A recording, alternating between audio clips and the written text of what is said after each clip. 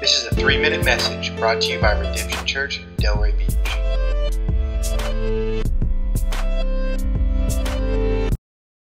Have you ever thought of the concept that Jesus likes you? That He actually chose you because He wanted to be with you. He says this in John chapter 15, that no greater love is this, that one laid down his life for his friend. And while He lived on this earth, fully God, fully man, He was known as a friend of sinners. He actually chose to have fellowship with people that were far from Him and love them and be in relationship with Him. He lived this perfect life that you and I couldn't live, and on the cross, the Bible declares that He became sin so that we could become righteousness. He endured pain and suffering for our sake like a good and faithful friend.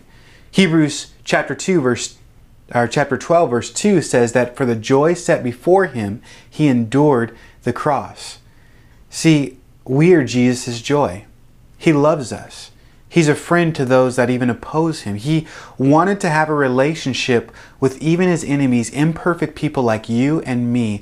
And so He did something that you and I couldn't do. He died for our sins. And now when we put our faith in Him by grace, we are saved and we get spiritually alive and brought back into fellowship with God. For sin separated us and brought death, but Jesus, well, He brings us to the Father and gives us spiritual life. And He doesn't turn anyone away, the Bible says. That all that call upon the name of the Lord shall be saved. Now, why would God do this?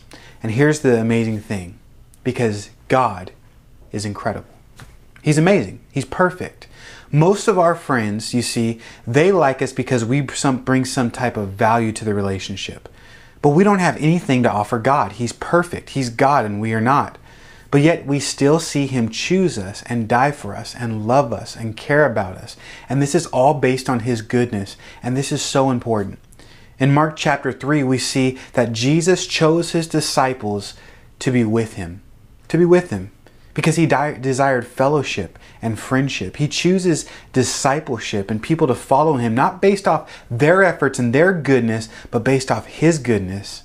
Not what we can offer God, but what He offers to us. And God values friendship, restoration, redemption, and desires that all people would know Jesus, would know Him and have a relationship with Him.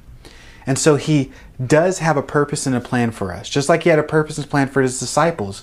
But first He wanted just to be with them, not to use them, not to abuse them, not for their qualifications. The disciples certainly didn't have everything all together like you and I don't have everything all together.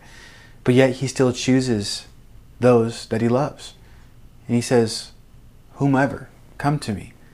I will give you living water. And so I just want to encourage you today.